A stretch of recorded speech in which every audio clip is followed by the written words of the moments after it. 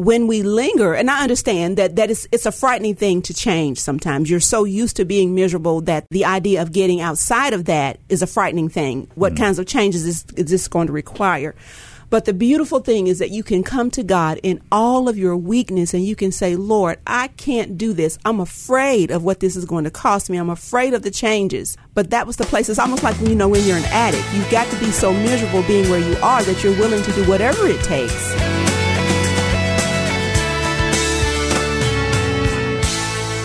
Dr. Georgia Pointer's vision is to encourage as many people as she can in their walk with Christ. Whenever darkness of sorrow, fear, or discouragement exists around her, her passion is to shine the light of Christ. Overcoming so much of what this book is about, she delights to show others how to find healing for every hurt. She firmly believes every hurt can be healed through an intimate relationship with Jesus Christ and by the power of His Word. Hi, and welcome to Mid-South Viewpoint. I'm Byron Tyler. Today we welcome the author of A Christian Woman's Guide to Overcoming Messy Emotions by Dr. Georgia Pointer. Georgia, welcome to Mid-South Viewpoint. Thank you, Byron. Good to be here. Hey, I'm so glad we got together, and as we're trying to record a show, we're dealing with some messy emotions right now. We're trying Yes. to not allow them to conquer us, right? Amen. That's right. Technology sometimes is not our friend. That's but right. We're so glad to have you here. Take us back to when you started writing this book. It just came off the press. How long has it been in the works? Actually,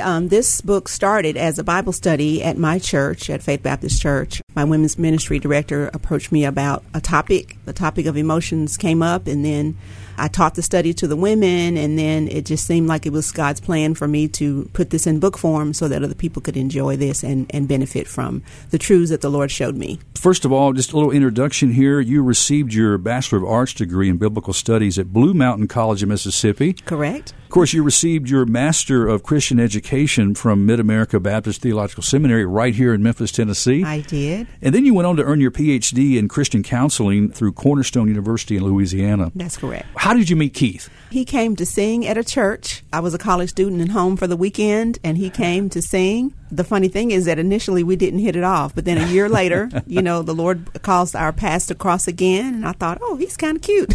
So now what was it that you didn't hit it off? Was it something he did or said?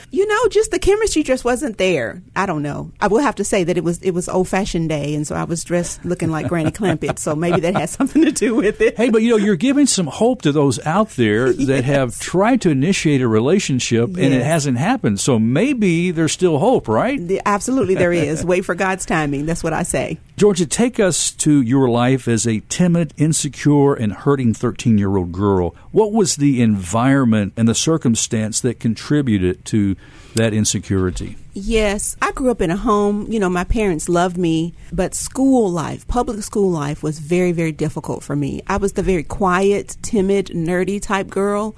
And, looking back now, I realized that being quiet was just a way of announcing to everyone that they could pick on me. Also, I didn't wear the fancy clothes and all of those kinds of things. And, you know how kids can be. They were mean and ugly to me. And they were bullies in your life. Absolutely. They were bullies. And I just felt everything very deeply. I remember one day a boy just turned around. We were just walking home from school. He turned around, looked me in the face and said, "You are so ugly." Oh, and just, Georgia. it just cut me. People think you should just let those things just roll off your back, but I just wasn't. I just kind of absorbed all of those things. And it was just really difficult, just being a quiet kid that everybody liked to pick on. And there really are those times we feel these emotions. They show up, and they're not invited. Exactly. They do come. They do. And they can get messy at times. And that's one of the reasons why you call the book in the title there. Yes. You're speaking to the heart of all of us. When I was starting to read the book, I'm thinking, yes. These emotions do get messy. And a lot of times as a Christian, as a follower of Christ, Georgia, we associate that, and then we start questioning our relationship with Christ, and there's so much, and we're going to dive in. There's a lot to dive into here. Yes. But you say, as a Christian, you want to love the Lord with all your mind, but it keeps filling up with thoughts that do not reflect Christ's love and purity. Why does this keep happening to us? The short answer is because we're human. We're sinful creatures. But when we come to know Christ, and we learn that He wants us to be loving, He wants us to be forgiving, and all of those things, and then you look in your spiritual mirror, if you will, and you discover that you're not looking like Christ. Your emotions are not the way that you want them to be. Yeah. You don't want to be jealous. You don't want to be, angry and those kinds of things. And so there's that paradox. You want to be like Christ, but you see that you're everything but like him. And so there's the conundrum. And so that's the reason why I wrote this book, because when I was in my 30s, it's like a whole lot of different emotions that I was feeling all came to a head. And I had heard that I could be set free from those things. And I was a church attender, but I did not know how to apply what I was reading so that it became a reality. There was one particular incident that I talk about in the book where I was just really slighted and snubbed and treated in a very un-Christ-like way by another individual in a church. And I remember thinking, Lord, I'm so tired of feeling like this. I have heard somewhere that I can be set free, and I really need you to help me. And it really drove me to the scriptures to ask the Lord to show me who I was in Christ and how I was supposed to not feel the things that I was feeling. Because for a long time, I just denied that those emotions were there. Right. Because a good Christian's not supposed to feel these things. Yeah, and you even say in your book that even after we confess and repent, we think that we're doing better. Yes. Only to find those emotions grow back like mold. It's a fungus among us. Yes, I love that. That's a good one. Yes, it is a fungus among us because we're all fighting a battle, between the flesh and the spirit. And we're trying to, become that one person that God wants us to be. But the truth is that we're all in progress. We may be having victory in one particular area of our lives and looking like Christ, but then there's other things on the back burner, that maybe the Spirit hasn't really, started working with just yet, or we haven't worked with yet, and it's not where it's supposed to be. So we're always going to be a work in progress. But the goal is to become more and more like Christ, and those answers are found in His Word. Well, you say there are two truths that help make this journey fruitful and encouraging. What are those two truths? Okay, the first truth is that the knowledge that God loves you. If you can get your mind around that invites us to come before God and be very transparent with Him about where we are and what we feel. Because oftentimes, when we think about God, of course, we want to put our best foot forward. We want to look the best and be what we're supposed to be with Him. But that begins with being honest about where we are and what we think and feel. But if you know that God loves you, you recognize that you can come to Him in all of your nakedness and all of your vulnerability and all of your hurt and all of your pain and be honest with Him, first of all, and let Him know, say, Lord, I'm hurting. When you talk about how these bullies, and you have this non-reinforcement of, somebody comes up and says, you're ugly, and you hear all this negativity, and you already had this insecurity, and then trying to wrap your heart around, your mind around the fact that God really does love me. Yes. That can be a big obstacle. Absolutely. And recognizing that what He says about you trumps everything else that you're feeling and whatever everybody else is saying about you. That was the first thing, because I knew in my head, Byron, that God loved me, but it had not yet reached my heart. And the day that it actually reached my heart, it set me free in so many ways. Because, you can hear that He loves you, but to actually see it, it's a special moment. Even an example at church yesterday, you're singing these worship songs, and I remember singing a song, I will love you always, Lord. Yes. And then in my heart going, can you really sing that? Yes. It causes these. Do you know what I'm talking about? I absolutely know what you're talking about. Seriously, are you really going to say that? Yeah. It's that other voice. Exactly. That's trying to create doubt. Yeah. And, the beautiful thing is that God knows exactly where we are. And we have to be honest and say, Lord, I'm not loving you as fully as I know I should. Yes. But I do love you. Yes. And my love for you is a work in progress as well. But the love that I do have for you right now, that's what I'm offering to you, Lord, recognizing that there's more love that needs to be cultivated in me. And as soon as I get it, Lord, I'm going to send it right back to you. Yes. Well, I'd like in your book, you encourage your readers to start with a prayer, asking God to show you what He sees that needs correction. Yes. Ask Him then to show you how to become more like Him. Is that a prayer that you've prayed and you've seen God answer? Oh, absolutely. Yes. And again, that foundation of knowing that God loves me, I can come to Him and say, Lord, I'm inviting you to show me. I think the psalmist said, search me, O God, and know my heart. Try me and know my thoughts. See if there's any wicked way in me, and then lead me in the way of everlasting. Because when you come to God recognizing that He's not going to condemn you, He wants to correct you and conform you. There is great freedom in that vulnerability. Yes. And so we can pray that with all sincerity and trust him to do what needs to be done in our heart to conform us to his image. Georgia, you quote a verse out of Galatians. The Apostle Paul wrote, "I have been crucified with Christ, and I no longer live, but Christ lives in me. The life I live in the body, I live by faith in the Son of God who loved me and gave himself for me." Yes. Is this the direction for that greater victory that you're talking about? Absolutely, yes, because, we try so hard to be good and to be what we're supposed to be. But the good news is, and the truth is, that we can't be those things. That's the whole reason why Christ came in the first place, because you couldn't do all those things. Yeah. And so as you recognize that, then you can stop fronting. You can stop pretending that you're not feeling these things. And then you say, Lord, I cannot love this person. I cannot forgive that person. I can't not be jealous. But you can give me that power to do that. And so that's where the freedom comes, where you come to him and you recognize that you're not all you need to be, but he is in you and through you. And you become more like him because he lives out his life within you. Yes. Georgia, we address different issues in our life, whether it be a relationship, maybe it's a diet, we're trying to do, or maybe be more faithful in our devotional life. When it comes to addressing our emotional health, you say, don't get in a hurry. It's a journey that deserves time to ask honest questions and then ponder long enough to produce good answers. Yes. What are some of those honest questions that we need to ask ourselves and we need to ponder for long periods of time? Yes. Well, I'll start with one particular one. The jealousy issue was a real sore spot in my life. It was a very big stronghold. And the interesting thing, Byron, is that I didn't even realize that was what was going on. I encountered a situation in my life where things were changing, for someone that I love very much. And I had these ugly feelings. And at first I thought, I'm just having a bad day. I'm tired. I'm irritable or whatever. And then eventually, over time, the Lord had to look at me straight in my face. It's like he hit me between the two eyes. He said, Georgia, you are jealous. And it just really stabbed me. I was like, oh, my goodness, I really, really am. I won't say that I never experienced that before, but it was so very intense. And then I tried not to feel that way. I thought, okay, Lord, you said that I'm jealous, so I'm just not going to be jealous. I'm just not going to be jealous. And that did not work. The feelings, they got more and more intense. And finally, I was just driven. I said, Lord, show me what is wrong. Why is it that this is so inflamed within me? Why am I so consumed with this? Yes. And then the Lord showed me, you can't just cut off the top and say you're not going to be jealous without dealing with what's underneath that. There are some thought process. There are some beliefs that you are having that's leading to the jealousy. So you have to deal with that. And I'm telling you, that was one of the most painful seasons of my life.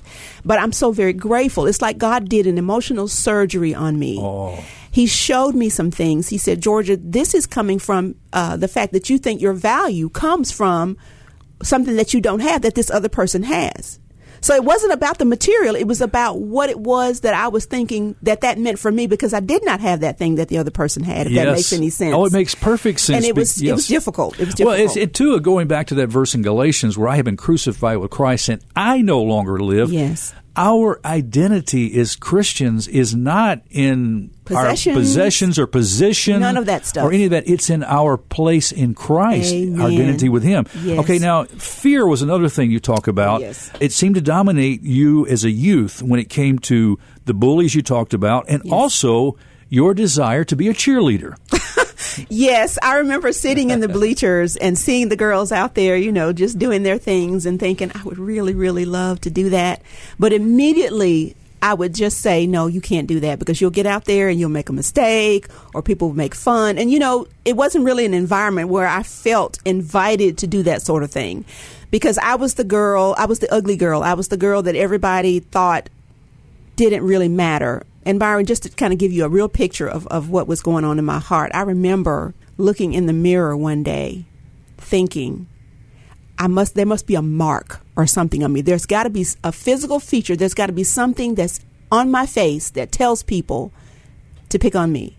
There's got to be one. And I remember looking in the mirror and I didn't see anything. And I thought, okay, that must mean that it's there, but I'm the only person who cannot see it. Oh, Georgia. It was just so very painful. And so you just walk around feeling like everybody in any given room is worth more than I was. Oh.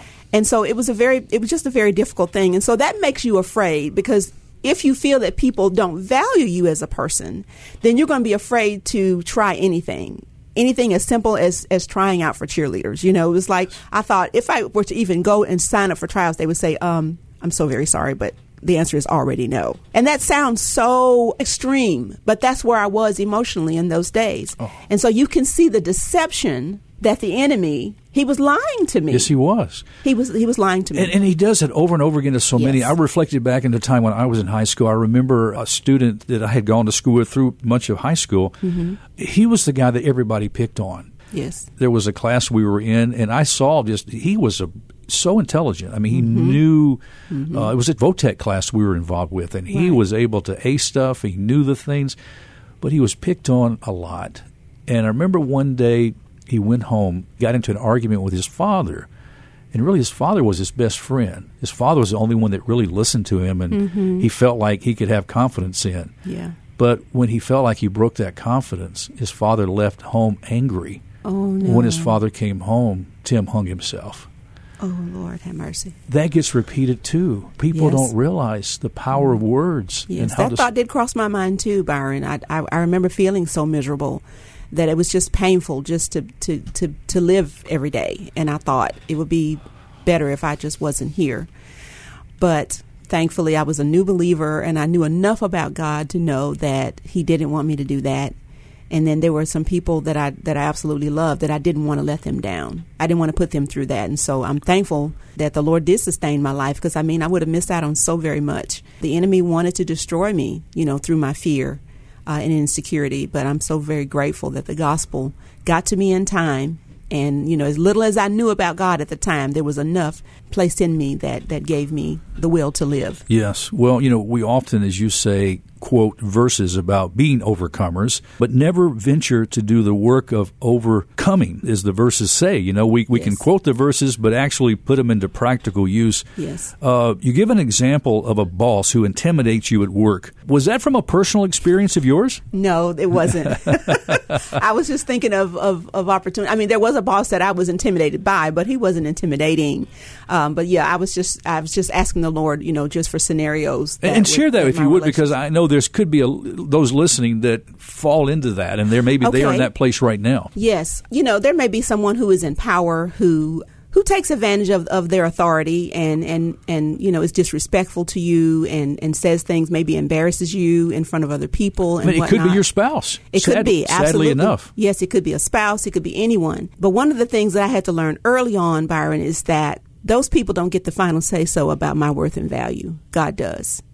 And if we can actually grasp that, and again, it does take time, especially if you heard so many other negative voices over a long period of time, getting into the Word of God and asking God to show you specifically. And that was the thing that really, really helped me. I was like, okay, Lord, I want to hear your voice. I need to hear what you say about me. That takes the roar out of the mouths of the lions. But you say something I think is so important, that you really wanted to hear God's voice, what God's heart was on the matter. Yes. But oftentimes, do we really want to hear that? Maybe we're deceived to thinking this is where we need to stay, because this is the way it's always been. Okay. The answer is yes, you absolutely do want to get God's viewpoint on that, because that's where the freedom is.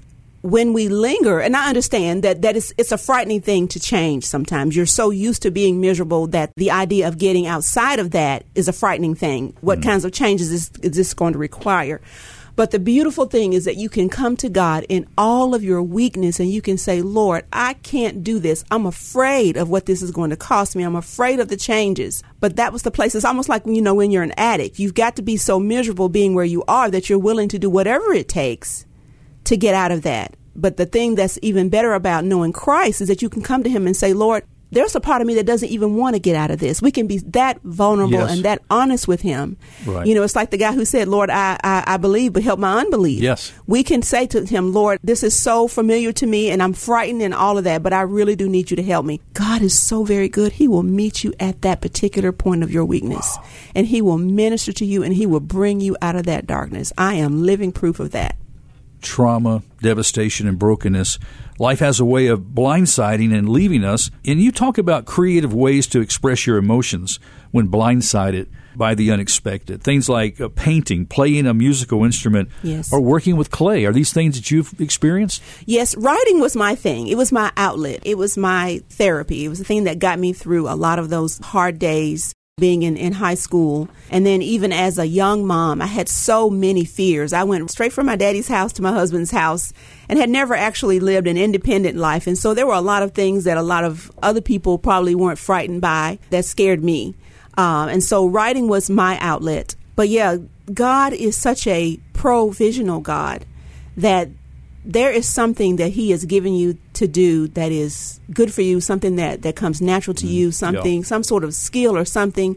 He already knew that you would be in the place that you're at. Yeah. He knew that you were going to have a season where you're blindsided and you don't know what to do. So it's like that scripture that says, when you're tempted, look for the way of escape, because God has already put it there. Yes. So ask God for the outlet. You know, I was just thinking about King David. He played musical instruments. Yes. You know, if you read Psalms, you realize how stressful his life Absolutely. could be at times, you know. Yes. But he found time to praise and worship the Lord during those times. God is faithful. Well, two other things that I want to mention. You talk about having an accountability partner. Because we do better when we know that we have to answer to someone. You know, it's like I have a background in helping addicts. I used to serve at the Mariah House. And so, I've learned a lot of principles. And so, when a person is trying to have new behaviors and have a different pattern of life, having someone that they're accountable to, someone who will lift them up when they're down, someone who will give them perspective, someone who will help them stay on track. So any of these emotions, if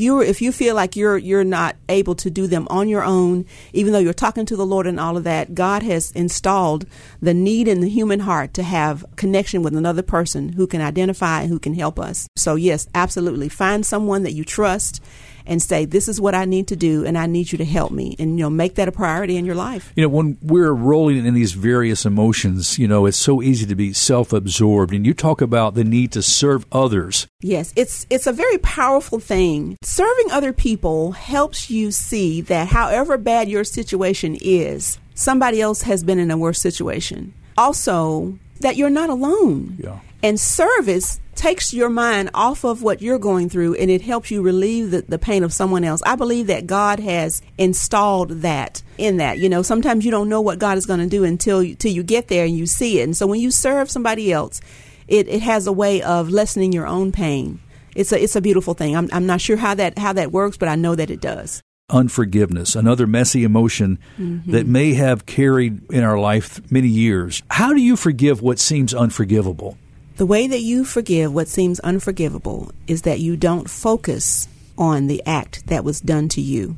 You focus on your offense to God and how He has forgiven you. One of the things that I say in the book is that forgiveness is really not about the other person so much as it is your relationship to God.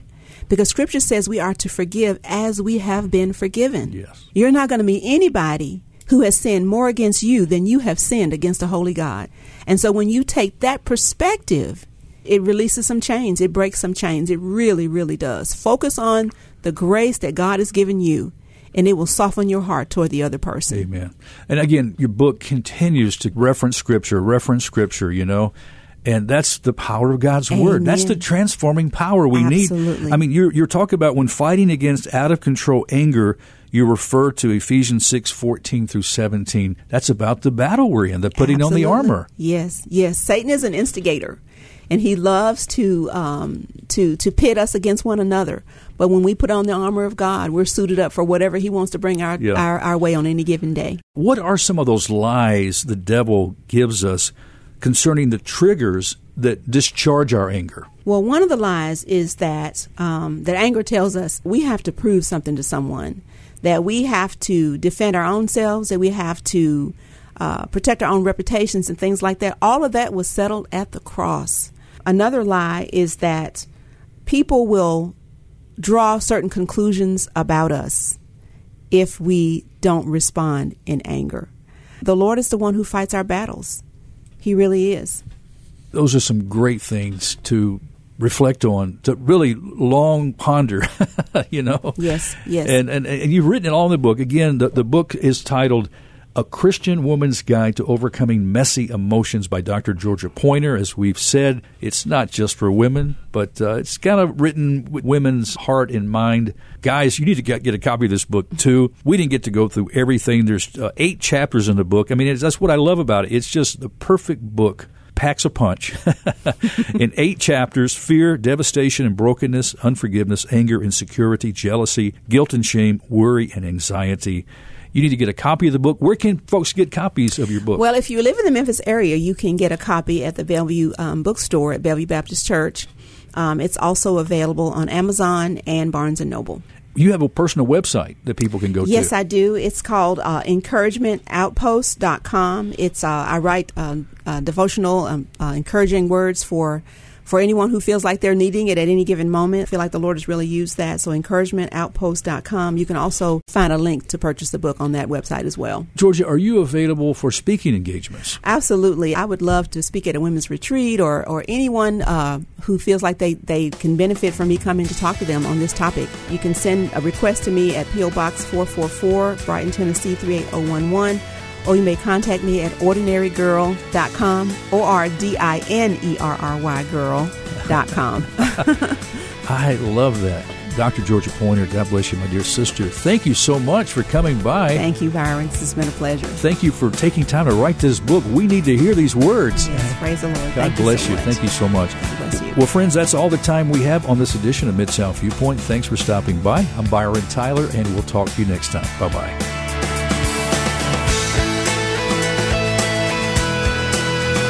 Mid-South Viewpoint, on the air now for 36 years. Today's show is available on our website at botradionetwork.com and on podcast platforms like iTunes, Spotify, and Amazon Music.